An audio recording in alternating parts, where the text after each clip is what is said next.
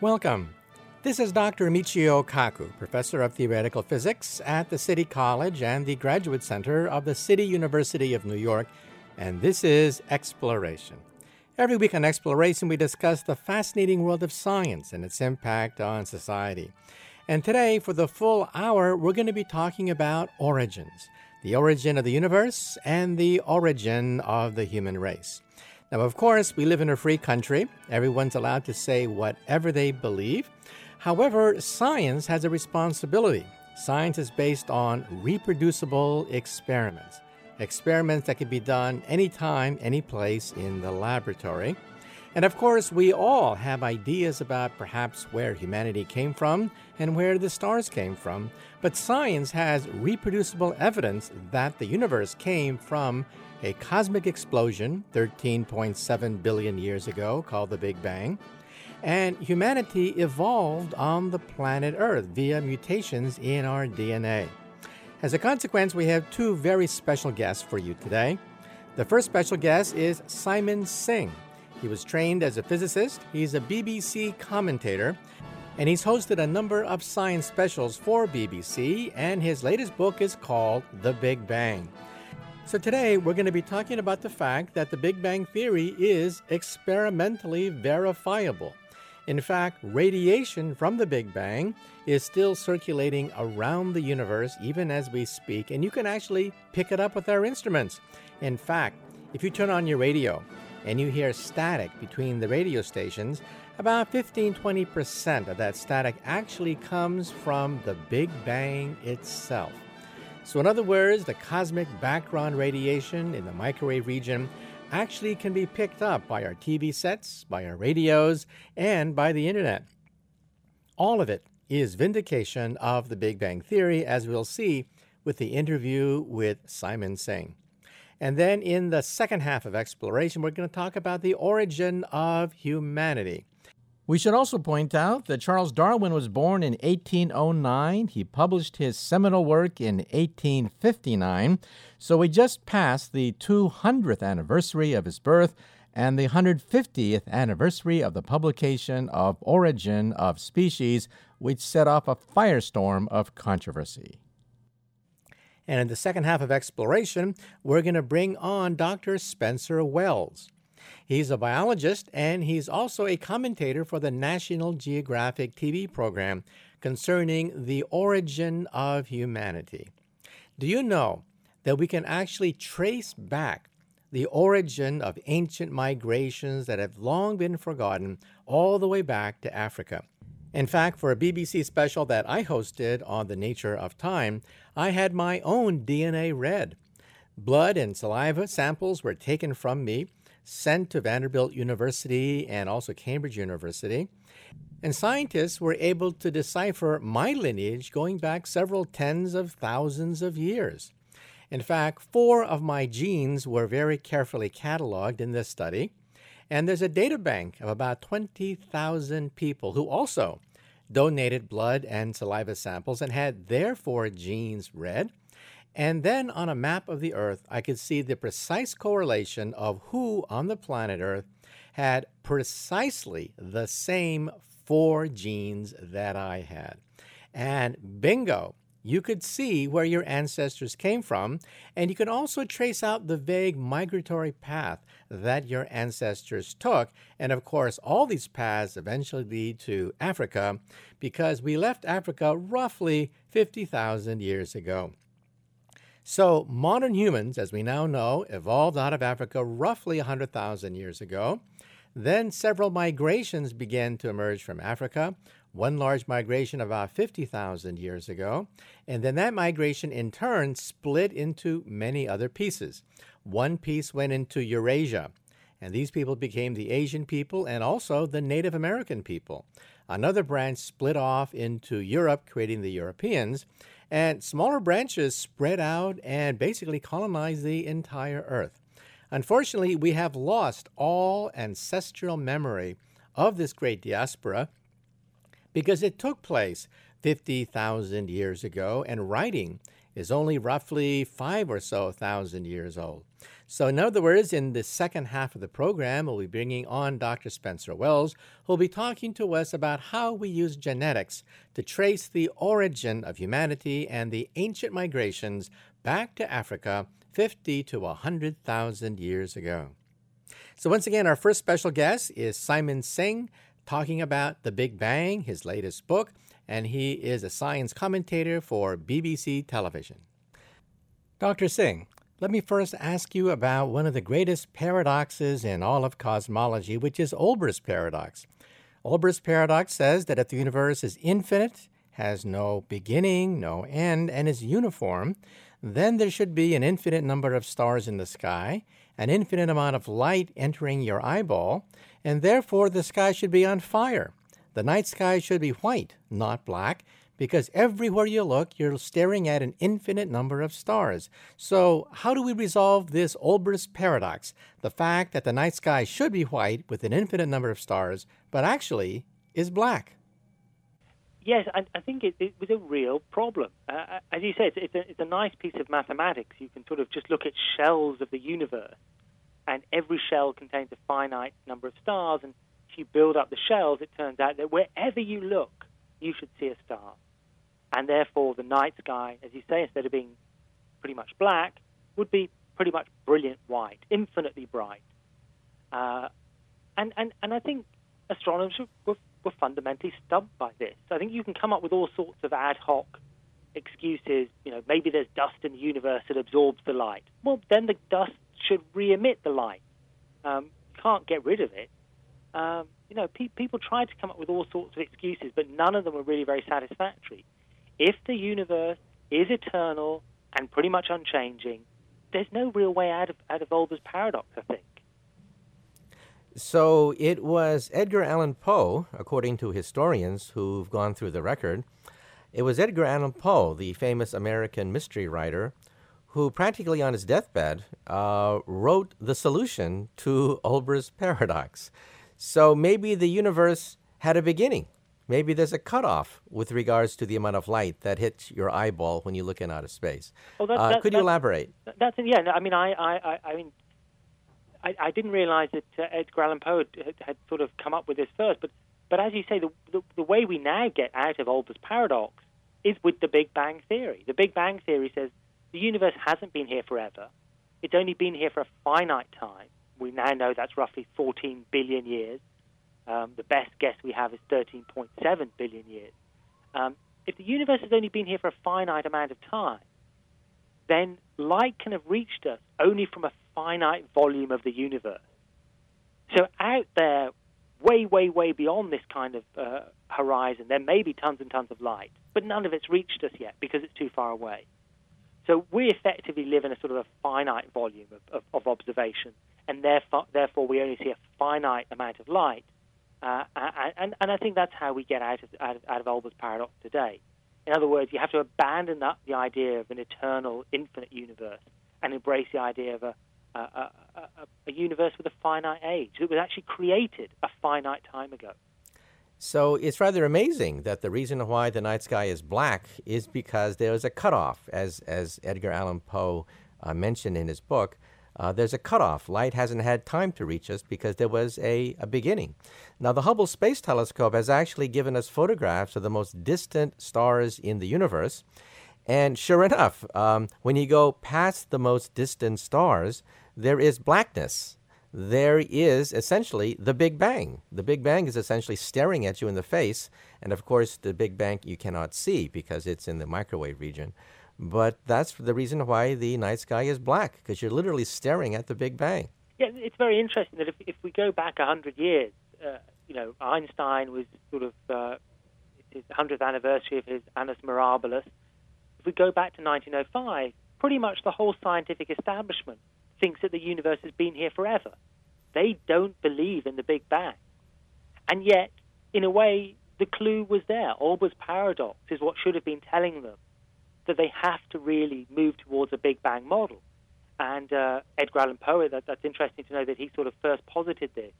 One of the first people to sort of posit it in a more mathematical framework was the Belgian cosmologist Georges Lemaitre in around 1927. And he sat down and wrote down the equations and said, look, logically, it is possible. If we look at Einstein's theory of gravitation, everything is consistent with the idea of a Big Bang universe. He didn't talk about a Big Bang. He used phrases like a day without a yesterday. But essentially, he was solving Olbers' paradox by saying the universe started with a Big Bang. Still, nobody believed him, though. Still, the scientific establishment wanted to hold on to its notion of an eternal universe. Like every establishment, people are sort of comfortable with what they know, and they're reluctant to embrace new ideas, especially as there wasn't really much observational evidence to back up Lemaitre's idea. So the Big Bang in the mid-1920s was very much a hypothesis. Okay, now let's go to the late 1920s, where we have Edwin Hubble, who is perhaps the greatest astronomer of the last century, where we have the discovery of the expanding universe from Mount Wilson Observatory in California. So could you elaborate now, what did Edwin Hubble find? Well, Hubble looked up into the night sky and studied galaxies and was measuring what we call redshift. If you listen to a car go by at high speed, it makes that classic noise, it goes from a high pitch to a low pitch. As it approaches, the sound waves are sort of compressed. As it leaves, the sound waves are drawn apart. Now, if a galaxy is approaching, it doesn't make a sound, but the light waves are sort of compressed. The physics is a bit more complicated than this, but essentially, if a galaxy is coming towards you, it should look a little bit blue. If it's moving away from you, it should look a little bit red. Now, whenever Hubble looked at a distant galaxy, it was always red. It was always red-shifted, always redder than it should have been. So if all the galaxies in the universe, all the distant galaxies, if they're all red-shifted, they're all moving away. If they're all moving away, well, that's exactly what you would expect if the universe started with a Big Bang. Hot, dense, compact object explodes outward. The debris forms galaxies. The galaxies should still be flying apart. And that's exactly what Hubble was seeing. So this is sort of 1929 to 1931 when this data sort of started rolling in. It was the first real evidence to sort of indicate that maybe Lemaitre was right. Still, the scientific establishment didn't embrace the Big Bang theory. It's like building a case in a court of law. You don't convict somebody on maybe just one piece of evidence. If the Big Bang is guilty of creating the universe, we want more than just one piece of evidence. So Lemaitre and the other supporters of the Big Bang theory had to continue their battle to find proof of the Big Bang. But Hubble's data, you're absolutely right, was pivotal in beginning to swing the debate in their favor. Okay, now let's go to the 1950s when a British astronomer and his colleagues, led by Fred Hoyle, begin to challenge the Big Bang theory. And apparently, in a BBC debate with George Gamow, Fred Hoyle coins the word Big Bang as a rather derisive comment. After all, it wasn't very big, and there was no bang. But tell us a little bit about the debate between Fred Hoyle and George Gamow. Well, yeah, I think Gamow was a proponent of the Big Bang theory, whereas Hoyle was very skeptical. And I've heard this BBC Radio piece of archive, and it's lovely to hear Fred Hoyle in his very kind of Yorkshire, abrupt, down-to-earth voice saying, he says, this Big Bang theory to me seems unreasonable. And he used the phrase as an insult, Big Bang, just kind of a throwaway comment. But the name stuck. And critics liked it, the fans liked it, and we've sort of used it ever since. But the reason that Hoyle found Big Bang to be unreasonable was he just found it, I think, philosophically unpalatable to have to have a creation. He didn't like the idea of a moment of creation. To me, it sort of smacked, to him, it sort of smacked of a god. But on the other hand, he had to accept that the universe was expanding. The universe was getting bigger. So how do you marry those two things? The universe that is changing, but on the other hand, Hoyle wanted it to last forever and to have been here forever. And his way to sort of marry those two ideas was to say, okay, the galaxies move apart because the universe is expanding. but then new matter is created in the gaps. And that new matter evolves into galaxies. And then that galaxy moves away, and then a new galaxy is born. And so that way, the overall density of galaxies in the universe remains the same. If you look way into the future, the overall galaxies remain equally dense. If you look way into the past, the number of galaxies per certain volume remains the same. And this was called the steady state theory of the universe. My understanding was that I met Thomas Gold, who worked with Fred Hoyle on this, and he told me a story that they went to see a film in 1945. And the film is about a young man who wakes up one morning. He's been having a huge dream, a very vivid dream. In the middle of the dream, he suddenly wakes up.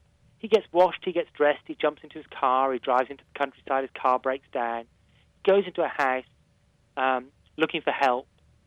Things go horribly wrong. It's a sort of slightly drawn-out story, but things go horribly wrong. And eventually the people in the house grab the young man and strangle him. They throttle him. And just as they're about to strangle him to death, he wakes up. He's been having a dream. He gets washed, he gets dressed, he jumps into his car, he drives into the countryside, his car breaks down, he goes into a house, he looks for help, and so on and so on. So here's a film that has a sort of cyclic or continual version. The film could go on forever and ever and ever. It sort of develops, but it sort of stays the same. And it was seeing that film that inspired Fred Hoyle and his colleagues to develop their steady-state view of the universe, a universe that clearly changes because it expands, but one that sort of could stay the same. Now, the Big Bang Theory did have a flaw, and even George Gamow admitted this. If the Big Bang was very hot, it was an oven. And if it was an oven, it cooked the higher elements. And so all the elements we see around us, carbon, oxygen, nitrogen, should have been cooked in the furnace of the Big Bang. But the data didn't seem to fit. It seemed to explain the abundance of helium quite nicely, but it didn't explain the abundance of the other elements. So how was this flaw eventually resolved? Yes, it's possible to do quite detailed calculations about the early universe. If you go back to a few minutes after the Big Bang, you know the density of particles, you know the temperature of the Big Bang, and you can work out exactly what cooking should have gone on. And what you can't do is cook the heavy elements, gold, platinum, sodium. They're just too heavy to have been cooked in this short window of what's called nucleosynthesis. And this was an embarrassment for the Big Bang because the Big Bang was supposed to account for everything. Now, ironically, Fred Hoyle, who hated the Big Bang, helped the Big Bang get out of this hole. What Fred Hoyle, working with Willie Fowler and Margaret and Jeffrey Burbidge, together they wrote an incredible paper called B squared FH, Burbidge, Fowler, and Hoyle, after the names of the authors. In this paper, they explain that if you have different stars of different masses at different points in their lives, at different generations, when those stars collapse, depending on their makeup, they create the heavy elements. And depending on their background, they create different elements. And so it's the collapsing, the death of stars, that create the gold, the platinum, the sodium, and everything else. So the story we have now is the Big Bang creates hydrogen and helium and a few other the very light elements. That goes on to form the stars, and then the stars form the rest of the periodic table. And so even though Fred Hoyle was a great critic of the Big Bang, one, he named it, as we said earlier, and two, he helped the Big Bang through the process of stellar death to create all the elements around it.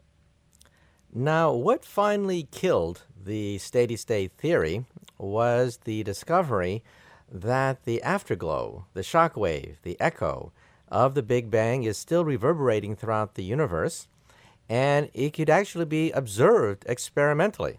It was predicted by George Gamow in 1948 with his students, and then found in the 1960s. So explain to us the cosmic microwave background radiation.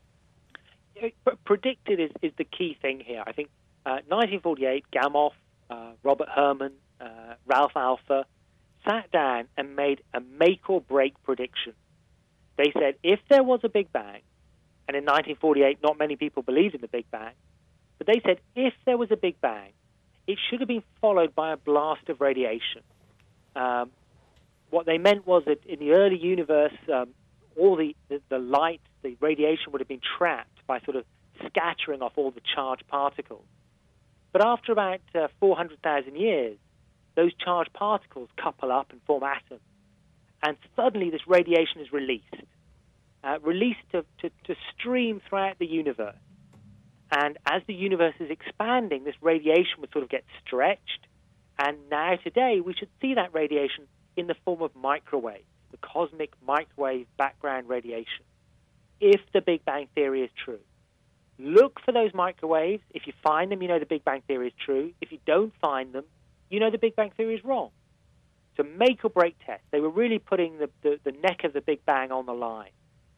And in 1948, nobody could really test this prediction because people didn't have the technology to pick up such microwaves supposedly coming from outer space.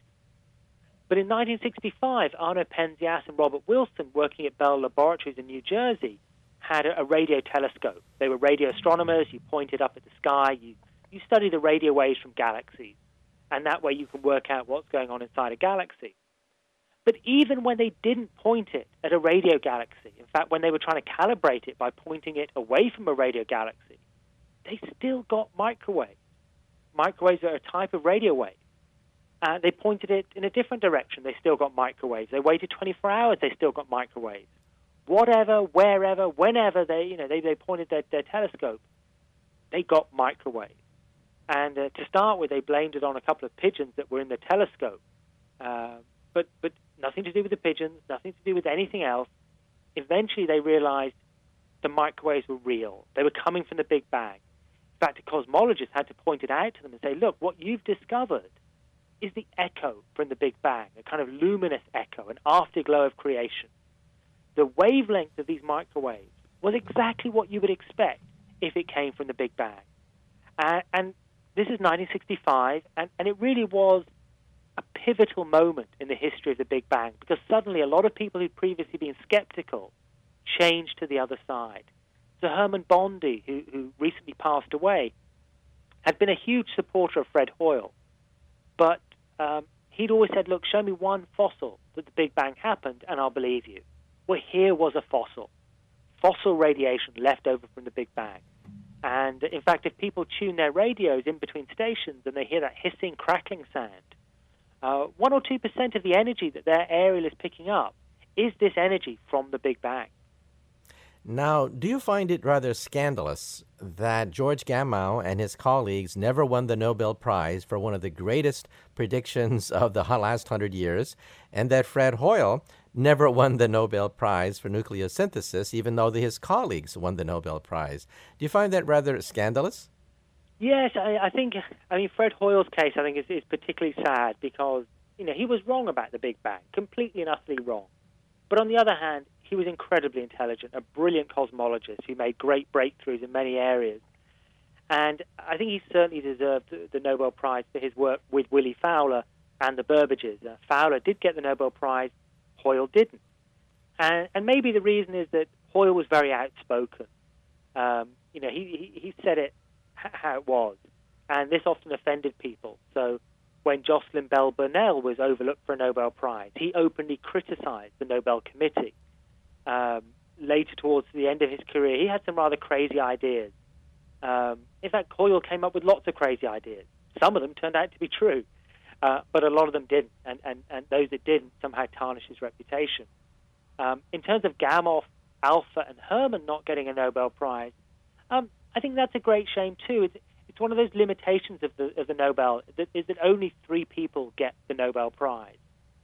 So you've got 5 people here. You've got Gamow, Herman, Alpha, and then you've got Penzias and Wilson. Who gets it? Who doesn't? Who's on the list? Who's off the list?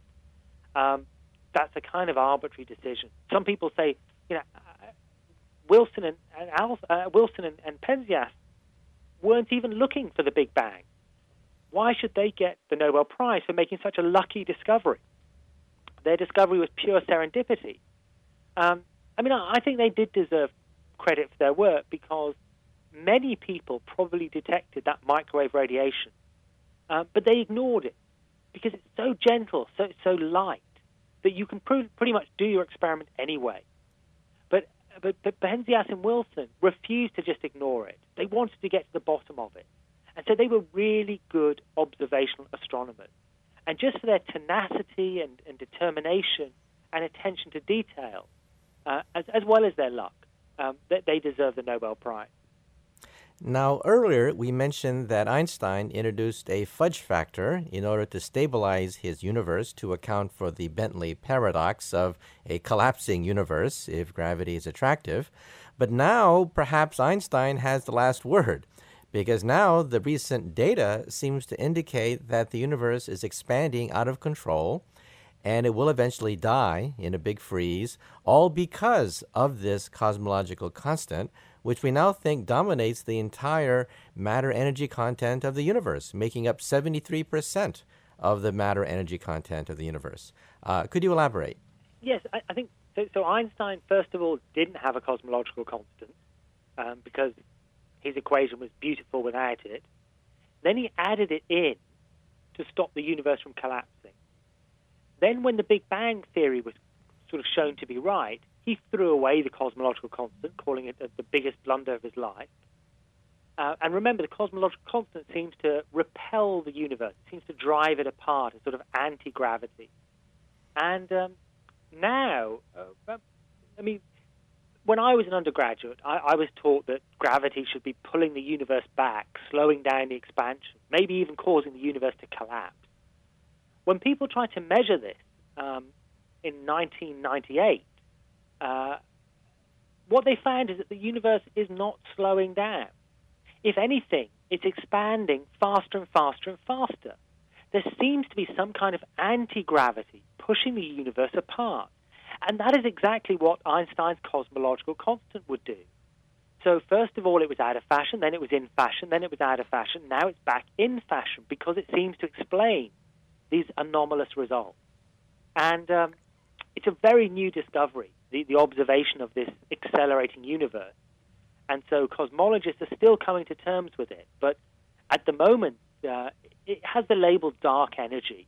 And at the moment, the best explanation is that it's the cosmological constant that's causing this runaway expansion.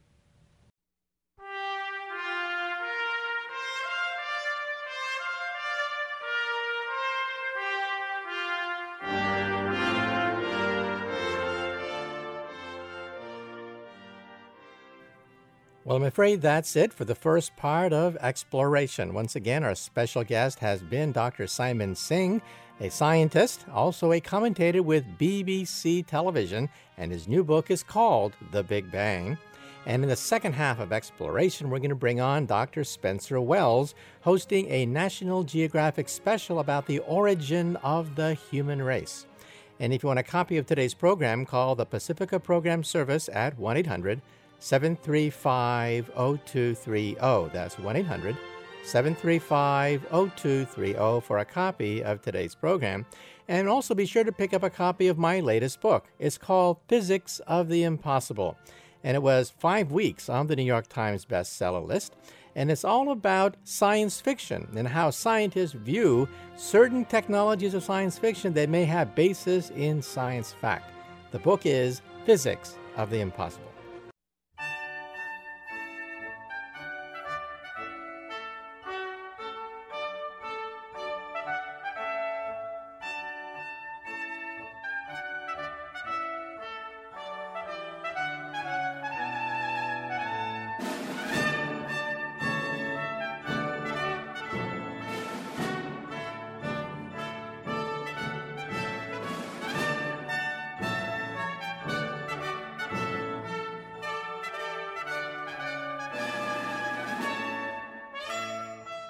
Welcome. Once again, this is Dr. Michio Kaku, Professor of Theoretical Physics at the City College and the Graduate Center of the City University of New York, and this is the second half of Exploration.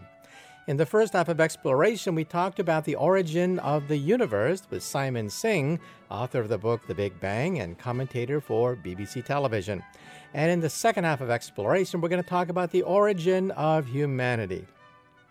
You know, where science and religion seem to be most sharply pitted against each other is on the question of origins, because we are talking about the fact that a small minority of religious fundamentalists are on the rampage against evolutionary theory and also the Big Bang Theory, both theories they wish to ban from the textbooks.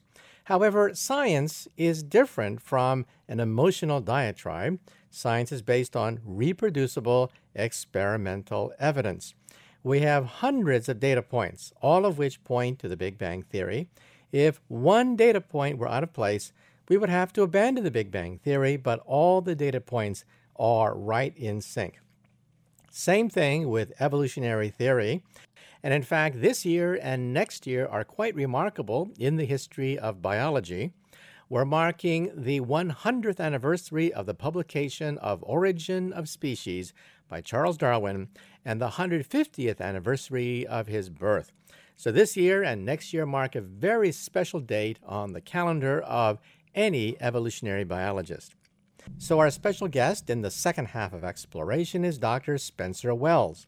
He's a biologist and also commentator with National Geographic Television, and he has hosted a special concerning tracing the origins of the human race going back 50,000 years.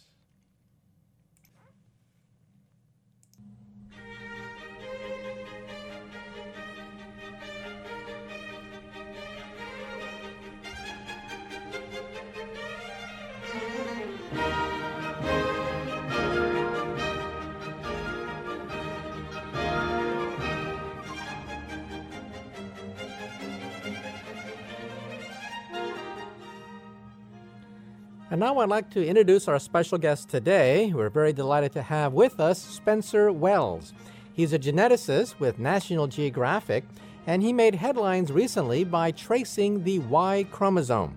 The Y chromosome is handed down from father to son, and thereby looking for mutations within the Y chromosome through populations of the Earth, you can actually trace the lineage of humanity. That's right. So today we're going to talk about the origins of the human race over the past 50,000 years. So once again, our special guest today is Spencer Wells. We are talking about the Y chromosome and the ability of geneticists to recreate the family tree of humans over the last 50,000 years.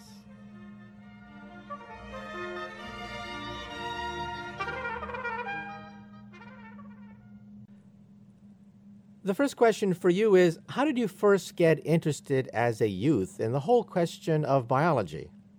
Well, it came about kind of secondarily. When I was very young, kind of 6, 7, 8 years old, beginning to think about how I'd want to spend the rest of my life, to the extent that you can at that age, I was fascinated by history, by the idea of traveling back in time. I went to see the King Tut exhibit that toured the States in the late 70s. And was absolutely fascinated by the idea that there was a culture that existed thousands of years ago, and they made these amazing things.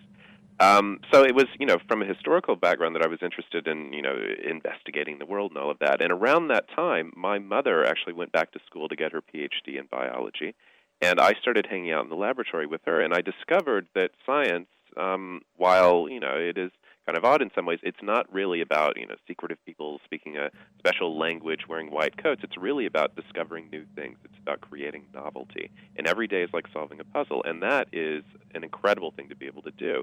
And so I started off with this interest in history, but it kind of morphed into a love of what you can do with science, investigating the world and discovering new things. And ultimately, by the time I was in high school, I decided that I wanted to use science as a tool for investigating the past, and that's what I've ended up doing, so I'm very lucky. And how did you get interested in the whole aspect of using genes to trace human genealogy going back thousands of years? Well, if you are scientifically minded and you want to be a scientist, there's a lot of mechanistic stuff that you need to learn. You need to learn how atoms combine into molecules in organic chemistry, and you need to learn how genes are turned on and off and all of that stuff. But again, what I wanted to do ultimately was to use the knowledge of biology, use molecular biology as a tool to investigate the past. And so as a biologist, that means that you're studying evolution. You're studying the biological history of a species. And I did my PhD work with a guy called Dick Lewontin, a very famous genetics professor at Harvard, working on fruit fly evolution. And you find out, if you investigate the way genes change over time, the way evolution actually occurs at a mechanistic level, that so much of evolution has to do with population history, the history of how individuals and populations have moved around and mated with each other. And that's just not inherently interesting for fruit flies, at least for me. Mm-hmm. But it is when you kind of map it onto human history and you start thinking about human migrations and human origins, and that's where I really made the switch. I started using these techniques that we had developed over many years for studying species evolution, and wanted to apply that to studying questions of human history and, where did we originate as a species? How did we move around the planet? How did we get to Tierra del Fuego in Iceland and places like that? So using the tools of genetics to study the past. Now, last year we had Professor Sykes on the radio show. He traced the lineage through the female genome, looking at the genes within the mitochondria of the cell. And he even dubbed certain names. Laura, for example, was the woman whose children, believe it or not, or whose genes have spread to all Europeans and Asians. And he gave a rather graphic account of how you can trace the genes to the female line.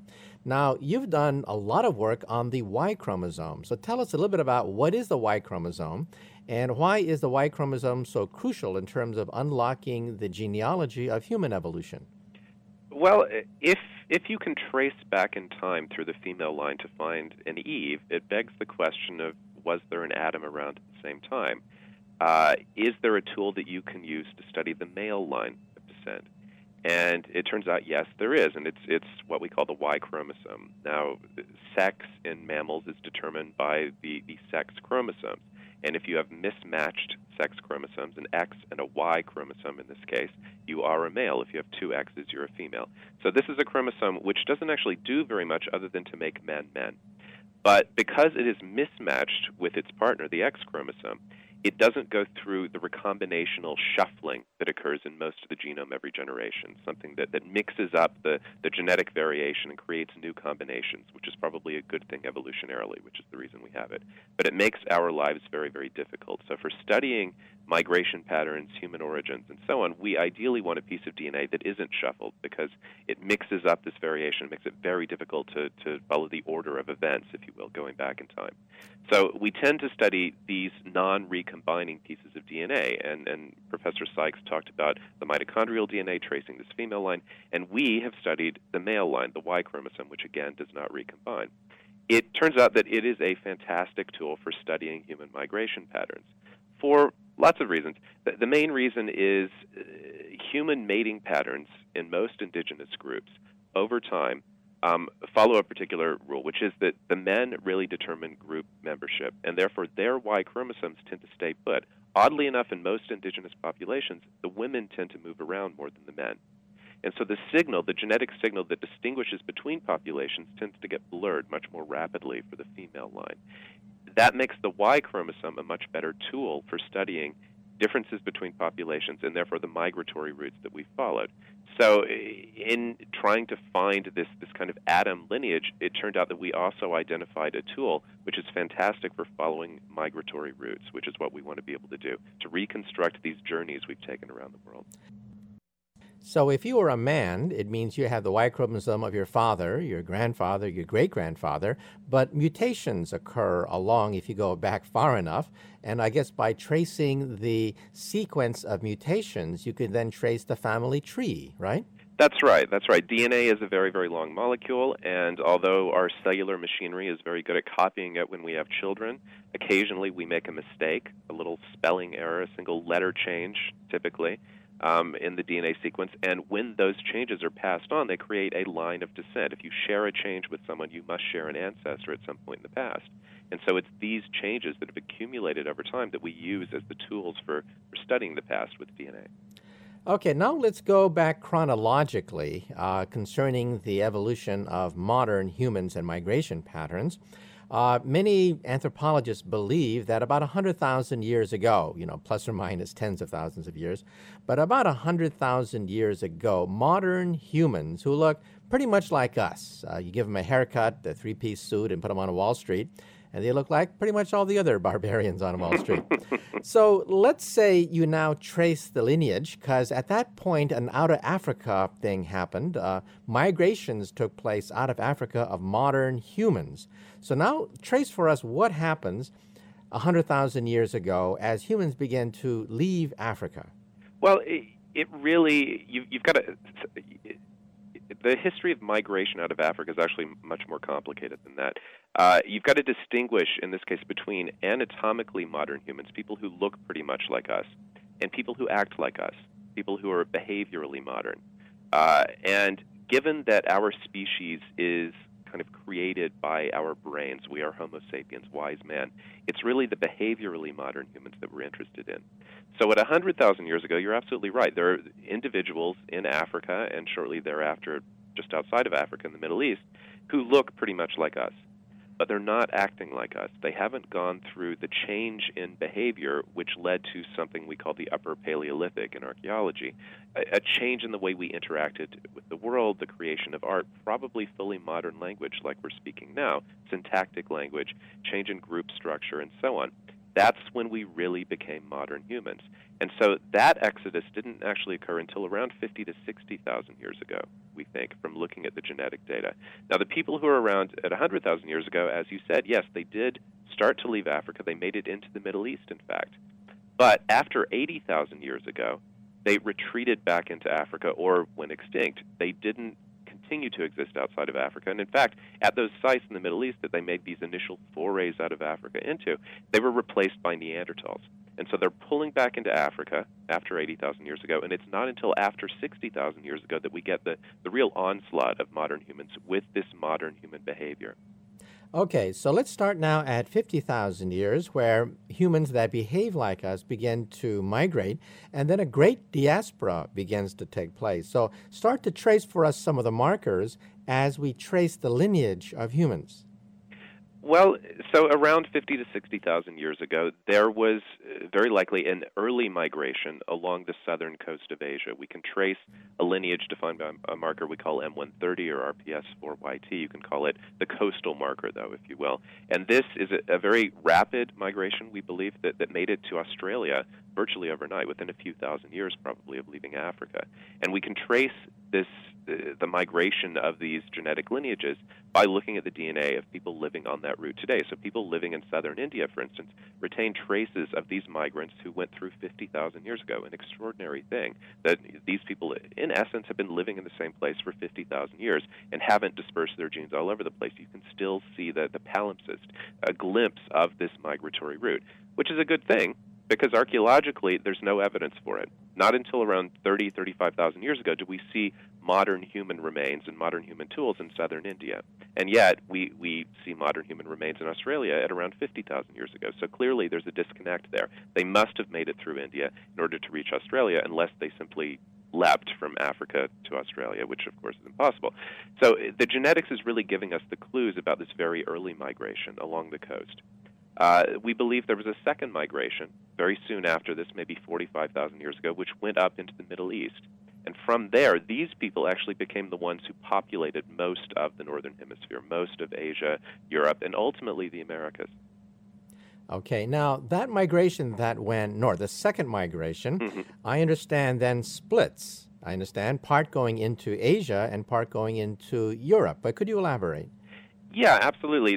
These people are carrying a marker we call M89. It is, a second out of Africa marker. They trace back to, again, a common origin in Africa. But this is a second wave of migration that, as you say, went up into the Middle East. From there, some of them went over into Europe, but not many, we think, because these kind of ancient lineages that would have been found in the Middle East at that time are not found at very high frequency in Europe. Oddly enough, what they chose to do was to migrate into Central Asia. Now, why did they do this? Probably because, as people who were adapted to life on the East African savannas, which is where we believe all of this very early stuff went on, the origin of modern humans and so on, these are grassland dwellers. these people would have wanted to follow the game, the food. And the grasslands lead you into Central Asia out of the Middle East. They don't lead you across Anatolia and into the Balkans. The Balkans are mountainous, forested, etc. And so probably we believe they migrated into Central Asia following the herds. And there's very good genetic evidence for this because the people who lived in Central Asia later migrated westward into Europe, eastward into East Asia, and ultimately into the Americas. Okay, so we have the second migration with the M89 marker going north, going into now Central Asia, and then at that point splitting in half, more or less. One group then going into Europe, becoming the Europeans, and the other part going into Asia, becoming the Asians. Yes. Okay, now where do the Native Americans now come into play? Well, the Native Americans come out of this Central Asian cauldron, if you will. I mean, this bubbling cauldron of humanity which spewed out people into Europe and into Asia. Some of them migrated north into Siberia, and around 15,000 years ago or so, certainly no earlier than 20,000 years ago, based on the genetic dates we have, a few of these people went across the Bering Land Bridge, which existed at that time as a result of the last ice age. The sea levels had dropped, and so there was a land connection between Northeast Asia and the northwestern part of North America. They migrated across into Alaska and ultimately down into North America around 15,000 years ago again. Okay, now, as I understand, you can actually trace in Native American peoples not just one wave, but actually several waves of early humans that went through Alaska into the Americas. Is that right? Yeah, this is the earliest wave of migration, and it's the one that made it very rapidly down into South America, and it is the main wave of migration, we believe, simply because it's these markers, the most common ones we see in Native American populations. But there's good evidence that there was a second migration around 6,000 to 8,000 years ago along the coast, because at that time the Bering Land Bridge had been submerged again. The ice sheets had started to retreat. And so the only way that people could have gotten there is by using boats. And in fact, the distribution of the lineages that probably compose that second wave of migration are found in the western part of North America. They're not found in South America. So it's consistent. The genetic pattern is consistent with what we know about the paleoclimatology, the geology, and so on. So this second migration came across into North America, and the people settled along the coast. And then from there, it migrated somewhat inland. Now, there's a controversy going on right now concerning Kennewick Man that you're probably familiar with. We have the remnants of a very ancient remains of an individual that seems to predate many of the other Native American fossils that have been found. And this person may not even resemble the other Native Americans according to facial reconstructions that have been done. But the question is then, who owns these bones? Do Native Americans then, can they bury them as their ancestor?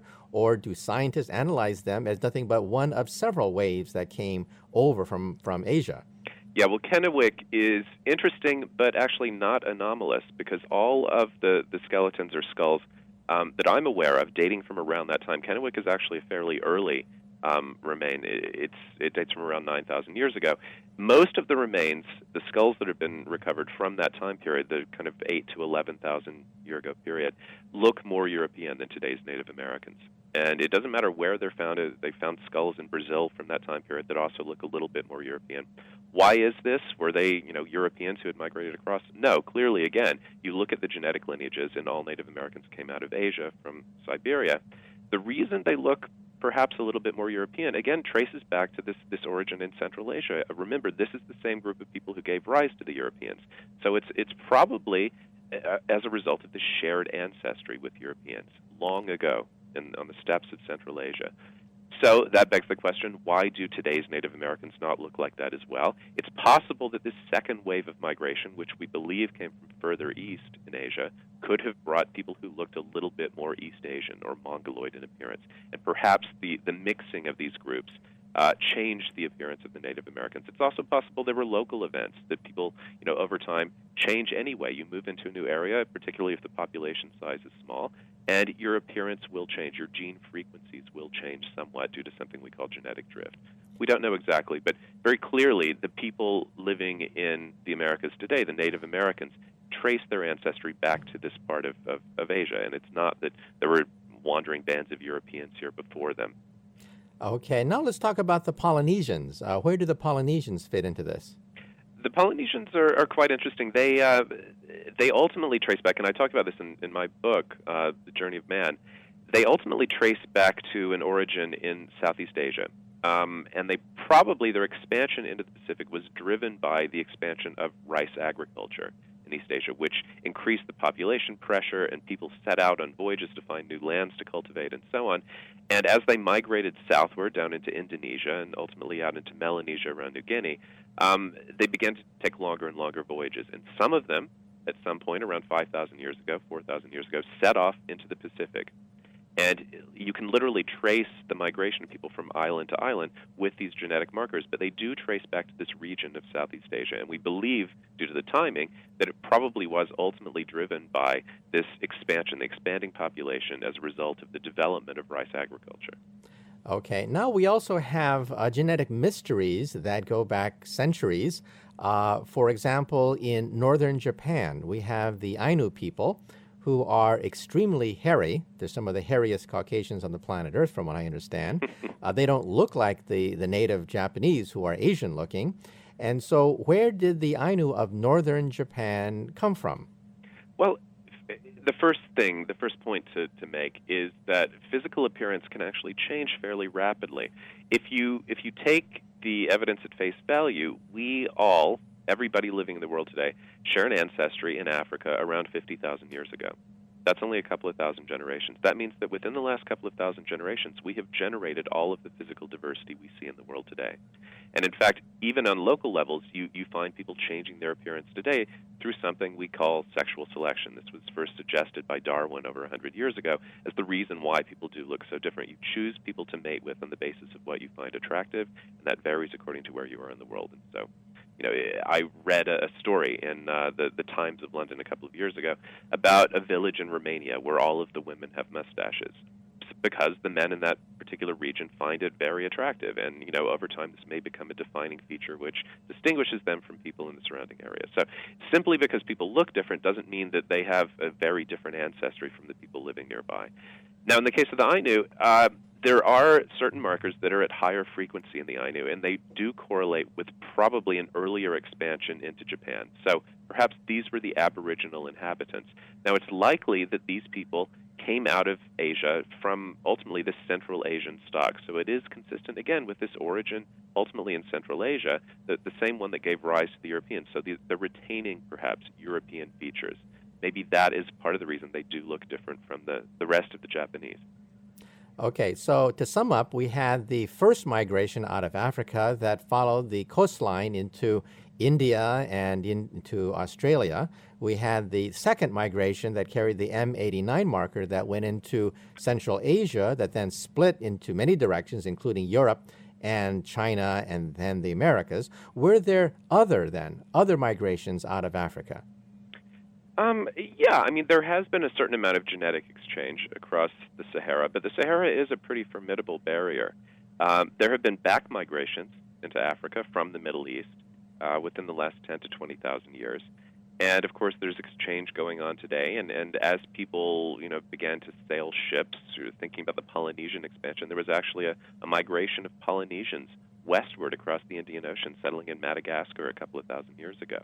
And they speak a language which is related to the Polynesian languages, Malagasy, totally unrelated to the African languages spoken nearby. So, there has been some exchange with sub-Saharan Africa, but not much because of, again, that formidable barrier, the Sahara, which has kept populations apart. And also, what was the mechanism that drove early humans out of Africa? Was it the changing climate? After all, there was an ice age going on, especially in the northern and southern latitudes. What was the reason why there were all these migrations out of Africa starting around 50, 60,000 years ago? Well, we do think it comes down to climate change. As you say, we were headed into the worst part of the last ice age, which began roughly 110, 120,000 years ago. But it really started to get bad after around 70,000 years ago. And in fact, we know from looking at other parts of the genome, not the Y chromosome, not mitochondrial DNA, but looking at the autosomal markers, as we call them, that the population size probably crashed around that time as we were going into the worst part of the last ice age. In fact, some of the most recent results coming out of Mark Feldman's group at Stanford suggest that the population dropped down to a couple of thousand individuals. So we're nearly extinct at that time. We're holding on by our fingernails. What we think happened was the ones who survived because they were very clever. They'd gone through what we call the great leap forward in behavior, when we became behaviorally modern. And that adaptation, if you will, that ability to survive in these harsh conditions, also gave them what they needed to be able to go out and take over the world. And so once they survive, once they develop these skills, once they go through what is potentially a genetically caused change in brain structure, once they become smart enough, they can then go out and live in places like Siberia, where the temperatures drop to minus 70 in the winter. And they were living there during the last ice age. They had to have been living there in order to make it into the Americas. Absolutely amazing. We are the only species of hominid that's ever been able to live in those conditions, and it's because we are supremely adaptable culturally, because we've evolved this amazing brain that allows us to do that. Now, according to the history books, Genghis Khan conquered a huge chunk of the surface of the planet Earth, and some people claim to be their descendants. So the question is, was Genghis Khan really the father of Mongolia? The search for Genghis, yes. This is work that really came secondarily out of, again, this project to try and map the migrations through Asia. And I've spent a lot of time over the last decade working and living in Central Asia, taking samples from a lot of unusual populations. Absolutely fascinating part of the world. And one of the things you hear over and over again from people living there is, we must be related to Genghis Khan. He's like a local, historical figure that everyone wants to have some connection with. And so, it's something that's in the back of your mind as you're doing these genetic studies. We weren't really setting out to find his Y chromosome, though. What happened, though, was as a result of doing this analysis on one of the lineages, we noticed a particular set of related Y chromosomes, what we call haplotypes. There's sets of markers that we study. A particular set of related haplotypes that seemed to be at pretty high frequency, and yet they were very, very closely related. And we said, this is kind of weird. What's the distribution? It turns out that the distribution overlaps almost exactly with the distribution of his empire. So we said, well, that's kind of odd. How old is this? If you see something that's that widespread, remember, this is the largest land empire that's ever existed. Absolutely amazing. If it's that widespread, it should be pretty old. Well, it turns out that it traces back to an origin around 800 years ago, right around the time that Genghis himself was born.